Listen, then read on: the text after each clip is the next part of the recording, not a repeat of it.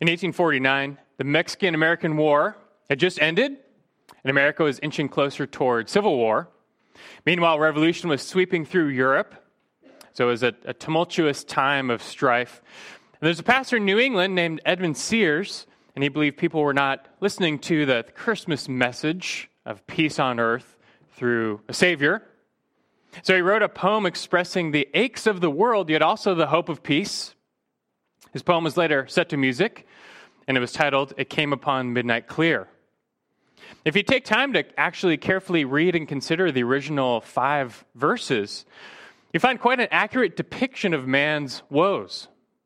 The only hope mankind has for peace is in the song sung by the angels, namely the coming of the Christ, the Savior. And just by way of introduction, I want to take you through some of these lyrics for us to consider. The song begins, "It came upon the midnight clear, that glorious song of old, from angels bending near the earth to touch their harps of gold." This pictures the angels come down to earth to bring a message, to announce a message to the earth. And what's their song? Peace on the earth, goodwill to men, from heaven's all-gracious King. The Messiah has come as the Prince of Peace to bring everlasting peace on the earth. And so the first verse ends, "The world in solemn stillness lay to hear the angels sing." The angels came announcing a message of good news, that all might rejoice. But something was wrong.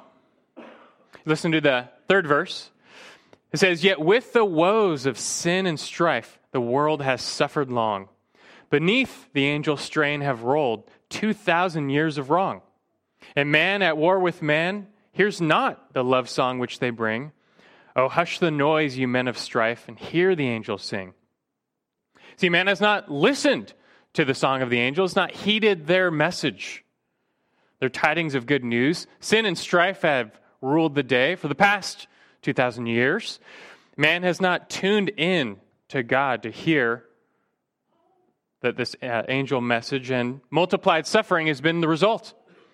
The fourth verse goes on to explain man's pitiful condition. It says, "And ye beneath life's crushing load, whose forms are bending low, who toil along the climbing way with painful steps and slow." Life is hard and harsh, and we're bent low under its burden toil. We age, we suffer, we die. This is a cursed, broken world. I mean, so far it sounds like a pretty dark and depressing Christmas carol. But it speaks truth about our world, and because it's true, it makes the song of the angels worth hearing and listening to. And it goes on, "Look now, for glad and golden hours come swiftly on the wing. Oh, rest beside the weary road and hear the angels sing." Stop your toil and your striving and tune into this song. Hear what they're saying to find the path to eternal life. And now the final verse, it says, "For lo, that the days are hastening on, by prophet bards foretold, when with the ever-circling years comes round the age of gold." And with the birth of Christ, the days are hastening on toward a golden age of peace on earth and reconciliation between God and man. And that day is not fully here, but it has dawned with the coming of Christ. And what will that day be like when the sun is shining in full? Well, the song ends, "When peace shall over all the earth its ancient splendors fling, and the whole world give back the song which now the angels sing." The day of the Lord will be a day of peace, extending over all the earth. Man will no longer be at war with man, but more importantly, man will no longer be at war with God. There will be no more sin and strife, and mankind will live in harmony with God and with one another as intended from the beginning. That sounds good. That has been the dream of many. And that day will come because of Christmas, because Christ has come. Now, that being said, I really love the last line of that song. And it says, "The whole world will give back the song which now the angels sing." In that day, mankind will join the chorus. Man will not just receive the song of praise announcing the coming of Christ, but he will return it. He'll give it back. He'll join and praise God as well, not just the angels. And you realize that's one of the main reasons we were created. God made us and all things for the praise of his name, to declare his glory. That's our created purpose. And if that's true, when you really think about it, in a sense, the first Christmas was kind of a sad event. Now here's God come down to his creation, the Messiah born among us, the Prince of Peace. I'm going to say that's a pretty big deal. And what should have been the response? There should have been praise and worship, not just by that angel choir, but by all humanity. All mankind should have received him and returned that song of praise. They should have brought their gifts to worship him as King of Kings and Lord of Lords. But as you likely know, no one came. No one attended the birth of Jesus. Magi from the east came, yes, but that was actually many months later. They were not there on the night of Christ's birth. When Jesus was born, no one noticed, no one cared. The lone exception was a small group of lowly shepherds in the hills nearby. And indeed, God chose to reveal to them his glory and reveal to them the coming of the King. He sent that angel choir to announce to only them that the Savior, Christ the Lord, had come. You can imagine it came upon a midnight clear. But these shepherds received the angel song and they responded. If you want to follow along, you can turn to Luke chapter 2. But they sought out the newborn King. They found the Lord Jesus and they worshiped him. And this small band of shepherds returned the song. They were the only ones who returned the song, so to speak. It says later in Luke chapter 2, verse 20, the shepherds went back glorifying and praising God for all that they had heard and seen, just as had been told them.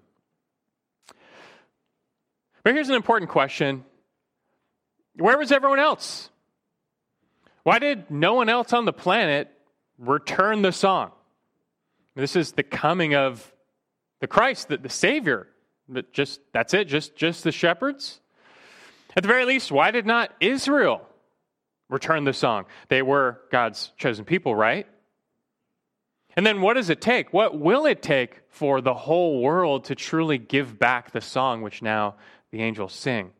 If that is our created purpose, it's not really happening, so what's it going to take? How will that come about? These are some intriguing questions, important questions as well. And as you ponder on them, reflect on them, answer them from Scripture, you come away with quite an insight into the meaning of Christmas and the meaning of our lives today. And that's what I want us to do this morning. So we reflect on Christmas. We're going to use this as our backdrop. You know, if a single angel comes and announces to these shepherds the birth of Christ the Lord. But when his announcement is complete, this happens. Look at Luke 2, verse 13. Right after it says, "And suddenly there appeared with the angel a multitude of the heavenly host, praising God and saying, 'Glory to God in the highest, and on earth peace among men with whom he's pleased.'" A multitude of angels just show up, and they're singing this song. They're declaring God's praise. And in that moment, the whole earth should have given back that praise. But the earth lay silent, minus a few shepherds. And so we wonder, why is that? Why did no one receive Jesus when he came? What does that say about us, mankind? What does that say about Jesus and why he came? And then again, what will it take for the whole world to give back that song? I want us to reflect and answer some of these questions this morning. And to do that, just kind of boil it down and let's consider three key questions so that we might return the angel song, so to speak. Three key questions for us to think about that we might return the angel song. And we'll start broad and narrow down, but the first question, why did God create us? And we're starting pretty broad here, but why did God create us? You have to start there. I mean, have you ever thought about that? You need to. You should. God did create us with a purpose. He defines that purpose. You don't get to define the purpose of your life. He does. And you need to discover it and live up to it, but it's no mystery. God has revealed it plainly in Scripture. Let's start with all creation in general. God made all things, why? To reflect His glory, to reflect the glory of God. Psalm 19, verse 1, the heavens are telling of the glory of God, and their expanse is declaring the work of His hand. All creation is God's handiwork. His fingerprints are everywhere, testifying of His glory. God made all things ultimately to point to Him and to reveal His perfections. Think about it. Everything God made was made to reveal something about Him. Why did He make the sun the way it is? Was that we would know something of His absolute power and brilliance. Why did He make the stars so numberless and vast? That we would know just a little bit of His infinite and eternal nature. Everything in creation, from greatest to least, has something to say about God's magnificence. God made all things to put His glory on display. Like Psalm 8:1 says, O Lord, our Lord, how majestic is your name in all the earth, who have displayed your splendor above the heavens. And this creation purpose includes us as well. That we too were made to reflect God's glory. But really in a special way. It is only said of humans by God in Genesis 1:26 that we were made in His image, according to His likeness. Unlike the rest of creation, He made us in His image. We were given the capacity to know God, to reflect God, to relate to God on a higher level. And like the rest of creation, God gave us minds to understand His transcendence. He gave us hands to serve Him and obey Him, eyes to behold His splendor, lips to sing His praise. God Himself makes explicit His reason for creating us. Did you know that? In Isaiah 43, God speaks of a future time when He will gather His people to Himself. What people? He says, Isaiah 43, verse 7, everyone who is called by my name and whom I have created for my glory. God just says it. These people I have created for my glory. Bottom line, why did God create us? For His own glory. We were made to express, reflect, and return the glory of God. Now, before we move on, though, I want to just pause on that just one more minute, because we throw that term around a lot, the glory of God. But do you even know what it means? Do you understand what it's saying? How many of us take it for granted? We say things like, well, yeah, to God be the glory, or, we should do all things to the glory of God. But do you even know what that means? The Bible speaks about the glory of God in many ways, but at the heart of glory, or rather the heart of the glory of God, is just God Himself. Glory is not an attribute of God, like omniscience or omnipresence. It's just who He is. It's the display of Himself or His nature. God on display is His glory. That's why the Bible often speaks of God and His glory interchangeably. When God's glory is present, God is present and He's on display. This also explains why God's glory in Scripture has to do with worth or value. How worthy is God? What's His value? Well, infinite. God is infinitely worthy, infinitely valuable. And the Hebrew word for glory, kabod, is just weight. It refers to something that's heavy, something weighty, something significant. And God's glory is just His supreme significance, the display of His worth. God's glory is the radiance of His nature and perfections. And now you need to realize we're part of that radiance. We were made to be part of it. We were created to be a part of the display or the expression of His worth. An analogy I use often to explain this is just, our solar system. That God is like the sun. He's at the center. He's supreme. Nothing even comes close in comparison. Everything revolves around Him. His glory is unmatched, and He alone gives light to the universe. We were made in turn to be more like the moon. We give off no light or glory of our own per se, but we were designed to reflect back uniquely the glory of God. And when we function that way, God is magnified and well pleased. And what does that look like for us to function as intended and reflect the glory of God? Well, like I said, with our hands, we serve Him, we obey Him. With our lips, we praise Him, we worship Him.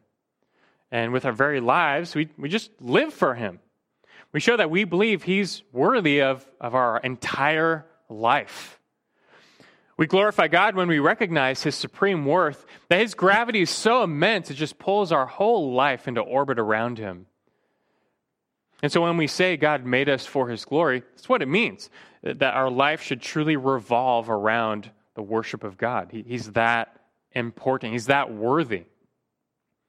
And what's also so amazing is that God designed us as creatures, as humans, to find our deepest significance, our deepest meaning, purpose, fulfillment in this place. For humans made in God's image, we're drawn into God's glory, and we find our deepest joy when we function, when we are worshiping Him. I'm not saying that we become little gods or anything like that, but God made us to dwell together with His special presence that we might experience, taste His glory. That's special. You sometimes hear people wondering if heaven will be boring. Like, what are we going to do for all eternity? How long can you sit on a cloud and play a harp? Will there at least be sports? Are you just going to sing praise songs all day? But you're missing the point. What makes heaven special is that we get to fully enter into God's glory, which is His worth on display, full display. We get to forever dwell with God. And that's enough.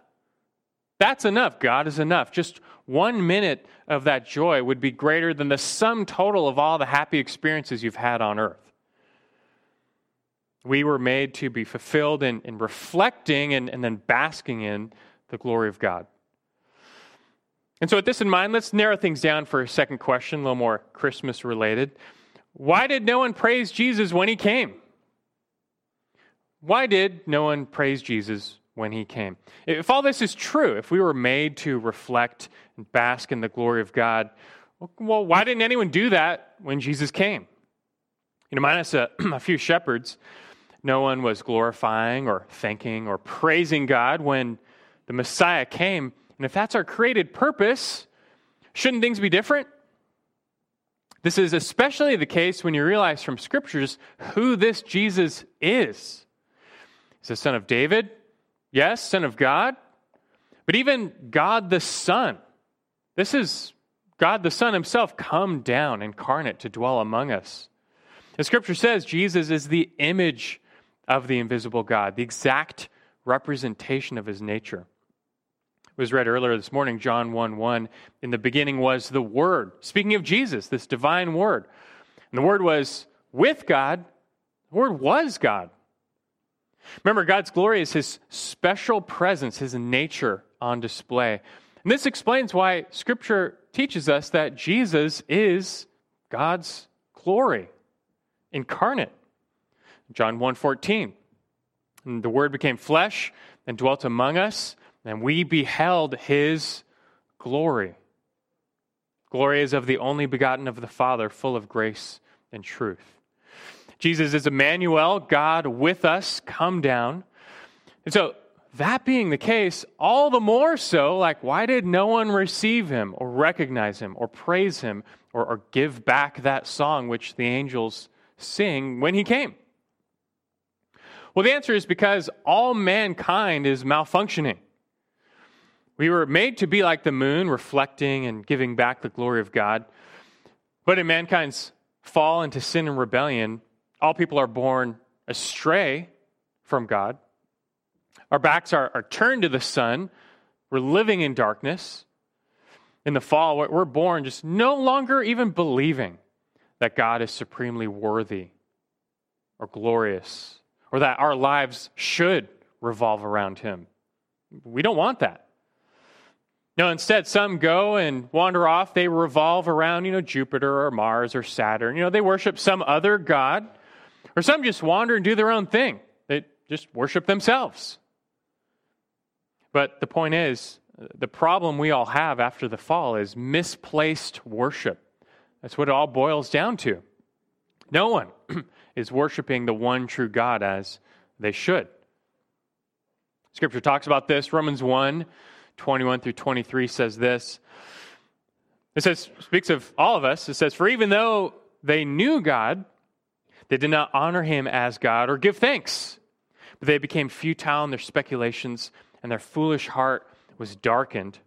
Professing to be wise, they became fools, and they what? They exchanged the glory of the incorruptible God for an image in the form of corruptible man and of birds, four-footed animals, crawling creatures." That was a bad exchange.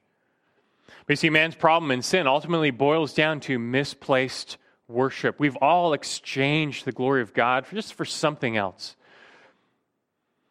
You know, it's the most valuable piece of art in the world. It's the Mona Lisa. It's never been sold, but insurance estimates put it at around $1 billion. And that dwarfs the most expensive painting ever sold in comparison, which was at $260 million. So just imagine a person walking to the Louvre in Paris. They're viewing the Mona Lisa for an entire afternoon, and they finally say, "Isn't the frame amazing?"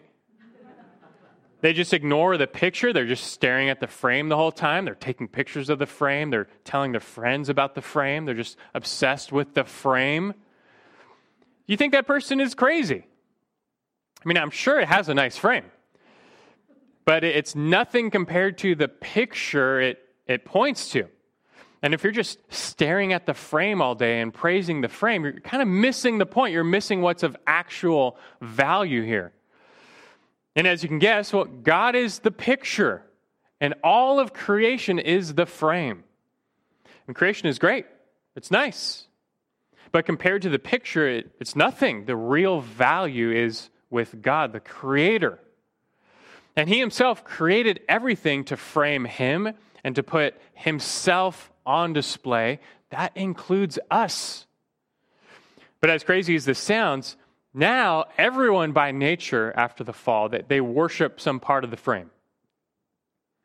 And that's the great tragedy of idolatry, which marks all sin. All sin is idolatry. It's all misplaced worship.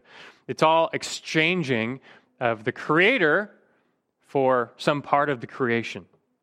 The Egyptians worship the sun. The ancient Chinese, the dragon. Hindus still worship cows. Modern man is no different. We're still worshiping creation. It's just that now we're more focused on ourselves. We worship self. But what have we found? What's the problem here? Misplaced worship. The problem of man is the problem of sin. All sin boils down to idolatry. Idolatry is misplaced worship. We value the wrong things. And this is, generally speaking, why no one came to worship Jesus. No one valued Him. No one returned the song the angels sing, because both then and now, man has turned away from God in his heart and is just living for self, doing his own thing on his own way. Now, that said, you might still ask, okay, but what about Israel, though? Aren't they supposed to be different? I mean, at least Israel should have received Jesus. He came as the King of the Jews. And that's true. The nation of Israel was supposed to be different. They were created and then redeemed to be God's special people. They were enslaved in Egypt for many years, but God brought them out to be His set-apart nation. God told them at Sinai, Exodus 19, verse 5, He said, "You shall be my own possession among all the peoples, for all the earth is mine." He would be their God. They would be His people, devoted to worshiping His name, functioning. Indeed, ultimately, God redeemed Israel for His own name's sake. God said regarding the Exodus in Ezekiel 20, verse 9, He said, "I acted for the sake of my name." That's ultimately why He did it, for His name. And in Exodus 9:16, He confirms, He brought them out, He says, "in order to show you my power, and in order to proclaim my name through all the earth." See, God was calling and choosing Israel that they might now reflect and represent his glory in an even more special way as his redeemed people. They were to be set apart. In a world of paganism and polytheists, they were to be set apart to the exclusive worship of the one true God. And they were to show off the one true God to all of the nations. This is why God commanded them. You know, some of the 10 commandments. You shall have no other gods before me. You shall not make for yourself an idol. You shall not worship them or serve them. Only God is worthy of that worship, and God was forming Israel to be a people set apart to true worship, something that had been lost. Everything was misplaced worship. He was bringing them back to a place of true worship. And if they kept this covenant, seeking this God, obeying this God, following this God, worshiping this God alone, he would bless them. They would dwell securely in the promised land. They would prosper. They would be at peace. And all the nations around them would come to know God, the glory of God who dwelt in the midst of Israel. This was God's desire for the nation of Israel. But if you know your Old Testament, you know this never happened. This never came to be. Israel fell short of their created purpose. God set them apart for his worship. But in the end, in the big picture, they were not believing. They were not obeying. They didn't worship him alone. But they too misplaced their worship. They made the same exchange everyone else made of the glory of God for something else. Prophet Jeremiah put it this way, reflecting on Israel's history, Jeremiah 2:13. For my people have committed 2 evils.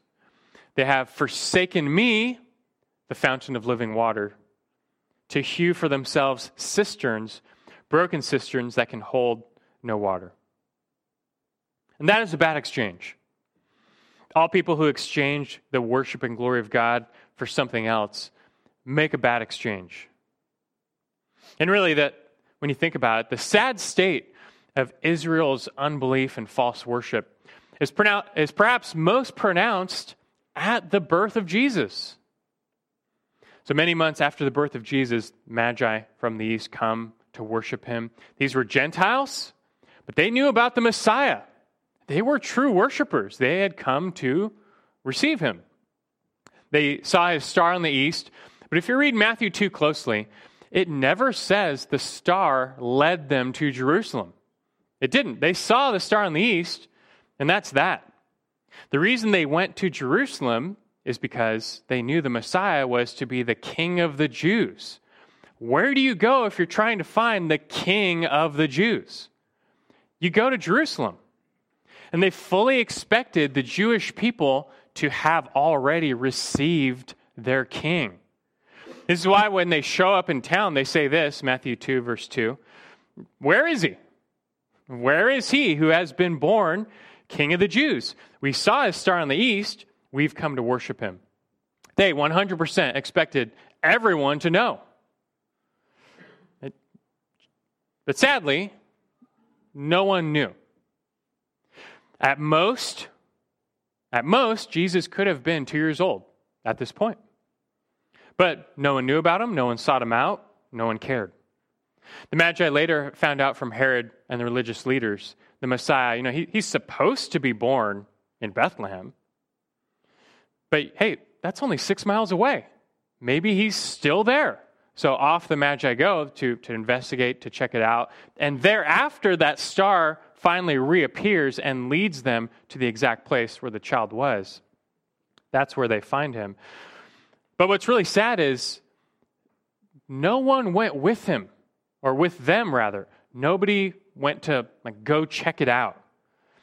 I mean, if you were longing for the Messiah, just the thought, just the rumor that the Messiah could have been born a mere 6 miles away in Bethlehem, where he's supposed to come from, that would have excited any true worshiper.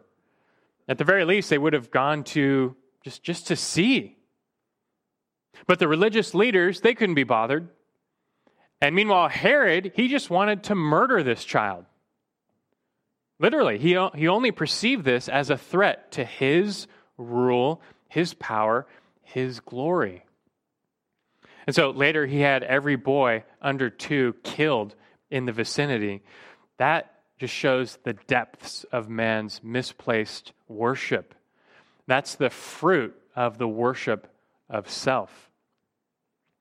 When Jesus was born, Jews and Gentiles should have gathered round, joining the song of the angels, praising and thanking their God. This was their Maker and their Savior, Lord of all the earth. But Israel, though very religious, was still lost and unbelieving. The Gentile nations were never reached. And so, this is why, when Jesus was born, either no one knew or no one cared. But thankfully, this is not the end of the story. God knew this would happen. And this, in fact, was the reason the Messiah was coming to earth.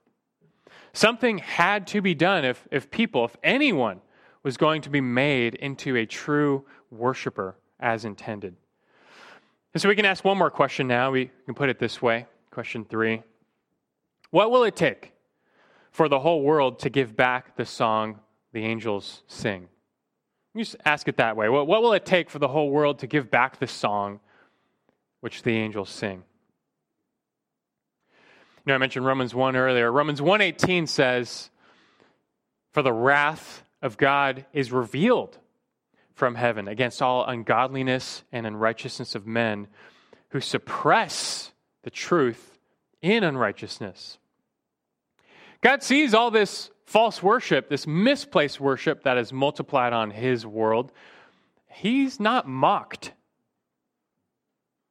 But when he sees this exchange of his glory for that which is worthless, he will not tolerate it for long. And God would be just to deliver nothing but judgment. But because of his love for his greater glory and for his creation, he devised a plan to do something about it. And God knew this would involve drastic measures.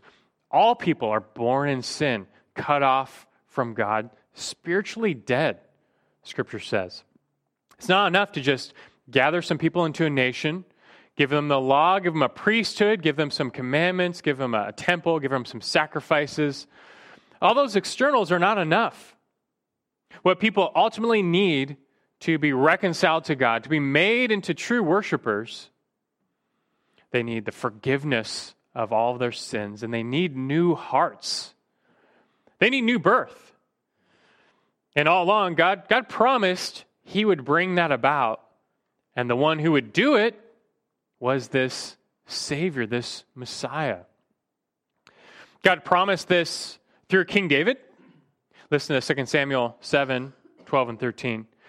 God said to him, "When your days are complete and you lie down with your fathers, I will raise up your descendant after you, who will come forth from you. I will establish his kingdom. He shall build a house for my name, and I will establish the throne of his kingdom forever." It wasn't going to be David. It was going to be a seed of David, a son of David, who would come to do this, to finally build a lasting house for the praise of God's name forever. You also have the promise spoken in Jeremiah 31, 33, and 34, where God covenanted with Israel, said to them about a future day, "I will put my law within them, and on their heart I will write it. I will be their God, they shall be my people.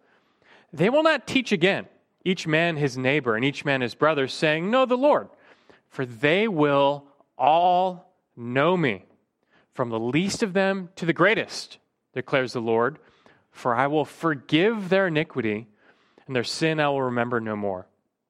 There is going to come a day when God would truly create a redeemed people. All of them would know him. All of them would be true worshipers, for all of them would be forgiven and made new. And that day would come about through this Savior. We also read Isaiah 9:6, "For a child will be born to us, a son will be given to us. The government will rest on his shoulders. His name will be called Wonderful Counselor, Mighty God, Eternal Father, Prince of peace. And there's more. There's multiplied promises in the Old Testament of a Savior who would bring about this day of salvation. He would forgive his people of their sins and lead them into new everlasting life. The Savior has come. His name is Jesus. This is what the angels were announcing. What did the angel tell Joseph? Matthew 1:21, and she will bear a son. You shall call his name Jesus, for he will save his people from their sins. What did the angel tell Mary? Luke chapter 1, 31 through 33. He said, and behold, you will conceive in your womb and bear a son. You shall name him Jesus. He will be great. He will be called the Son of the Most High. And the Lord God will give him the throne of his father David. He will reign over the house of Jacob forever. His kingdom will have no end. And then what did that same angel tell the shepherds? Luke 2, 10, 11. But the angel said to them, do not be afraid, for behold, I bring you good news of great joy, which will be for all the people. For today in the city of David there has been born for you a Savior, who's Christ the Lord. This coming of Jesus that was announced, it's good news for all the people, and it brings the dawn of the day when sin, Satan, and death would reign over this world no longer, but instead peace, joy, and righteousness. But this day would come at a cost. You know, the fact that no one received Jesus at his birth was foreseen. It was also foreseen that no one would receive him at his death, that he would be rejected by all as he came to bear the sins of his people outside the camp. Isaiah 53, verse 3, speaks of him as the suffering servant. And it says, he was despised and forsaken of men, a man of sorrows, acquainted with grief. And like one from whom men hide their face, he was despised. We did not esteem him. This Jesus lived a perfect, sinless, spotless life. But in the end, he would be rejected by the very people he came to save. And in a sense, rejected by God. And the Father never departed his love from the Son. But Scripture does say, 2 Corinthians 5:21, that God made him who knew no sin to be sin on our behalf, that we might become the righteousness of God in him. And also Isaiah 53, verse 6, all of us like sheep have gone astray. Each of us has turned to his own way. But the Lord has caused the iniquity of us all to fall on him. When you think about that's not fair. We were the wayward sheep. We were those, wandering moons, denying the glory of the Son of God. We were the ones who deserved to be cut off and judged. And so what Jesus did for us in our place is not fair, but it is grace. It's God's saving grace that the Son would come to earth in humble circumstances and die in our place to pay the penalty for our sins. The light of the world was by darkness slain. But thankfully, the darkness could not hold him, that he burst forth in victory, rising on the third day, conquering sin and death forever. And now he lives forevermore, and he offers that same resurrection life to all who follow him and believe in him. And so I'll ask, have you believed in him? You must. You can. For Christ's offer of new life is not just for Israel, it's for all the people, Jews and Gentiles. After Christmas, after the first Christmas, when Jesus was dedicated at the temple, a prophet Simeon came and said over him, Luke 2:30, for my eyes, he said to God, my eyes have seen your salvation, which you have prepared in the presence of all peoples, a light of revelation to the Gentiles and the glory of your people Israel. This is what the coming of Jesus signified, God's glory to save all, Jew and Gentile. This was God's promise fulfilled. I love this verse, Isaiah 49, verse 6. This is God speaking of the Messiah long ago. And he said, it is too small a thing that you should be my servant to raise up the tribes of Jacob and to restore the preserved ones of Israel. God's saying that's too small. It's too small for this servant to save Israel. But he says, I will also make you a light of the nations so that my salvation may reach to the end of the earth. And God has always been acting that his glory may extend over all the earth, and that his praise would be found in all the nations. That this whole world would come to do what it was created to do. And that's return the song, which the angels sing. And again, with Christ, that day has dawned, that because of Jesus, because of Christmas, because of Easter, that sinners from all the nations can be saved and reconciled and made into true worshipers. So what does it take? And what will it take for the whole world to give back the song which the angels sing? Well, now that Christ has come, he did the work. Now it takes that news, that good news, going out. It takes the gospel being proclaimed to the ends of the earth. And God says the gospel, that the message of Christ is the power of God for salvation. Only the message of Christmas and the cross can save and transform the lost. And when that message goes out, God in his power says, let there be light in the hearts of those who are spiritually dead, and they come to new life.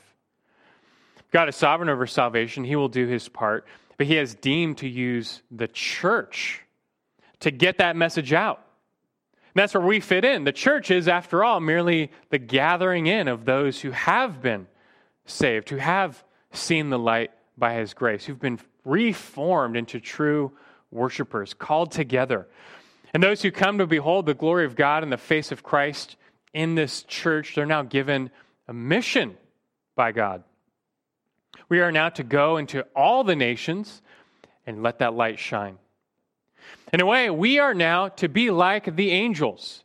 We are to be the ones to go to all the earth and announce the message that Christ has come.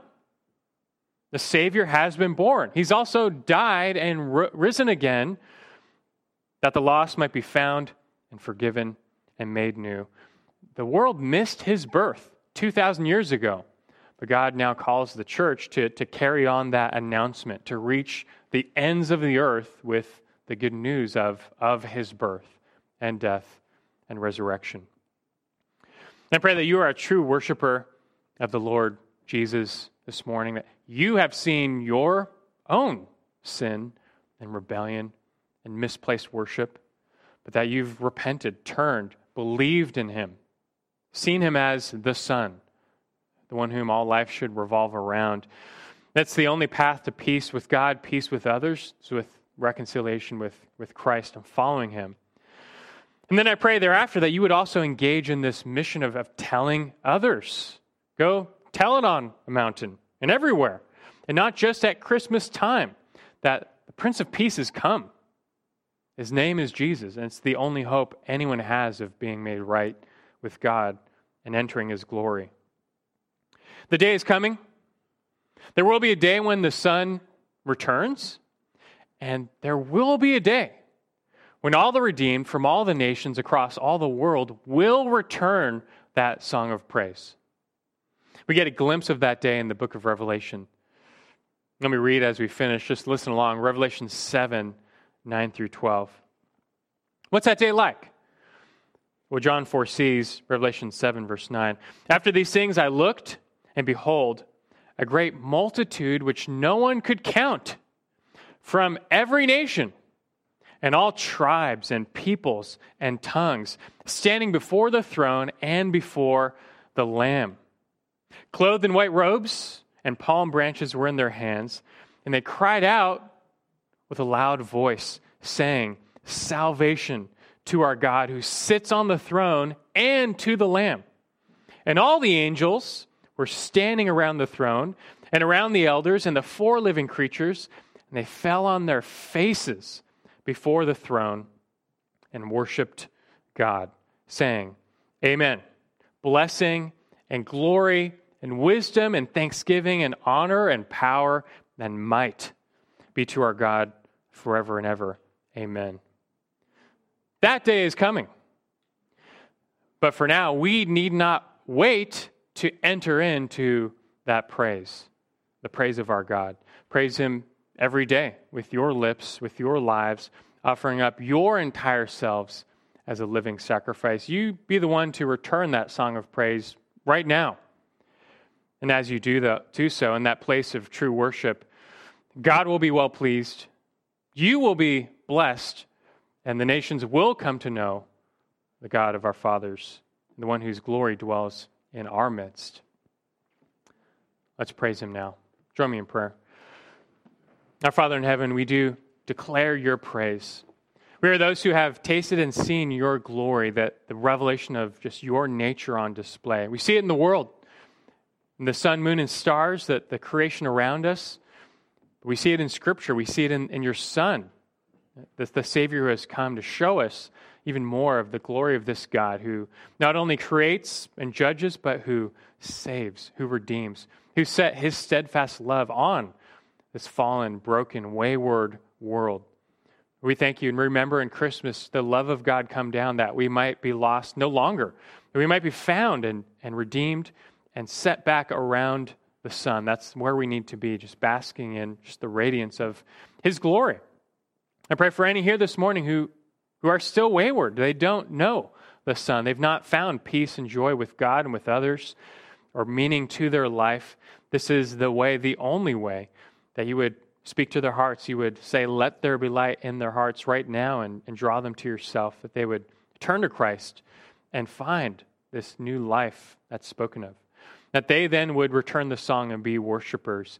And for all of us this morning and hereafter, not just on Christmas, Lord, but let us be those who return the song of praise and also tell others. May we now mimic those angels who just show up at unexpected times and tell people who weren't looking that the Savior has come. He has been born. He's died. He's risen. And they can be saved if they follow Him. May we tell, may the world come to know, and we long for that day when we all will return your praise to your glory. In Christ's name we pray. Amen.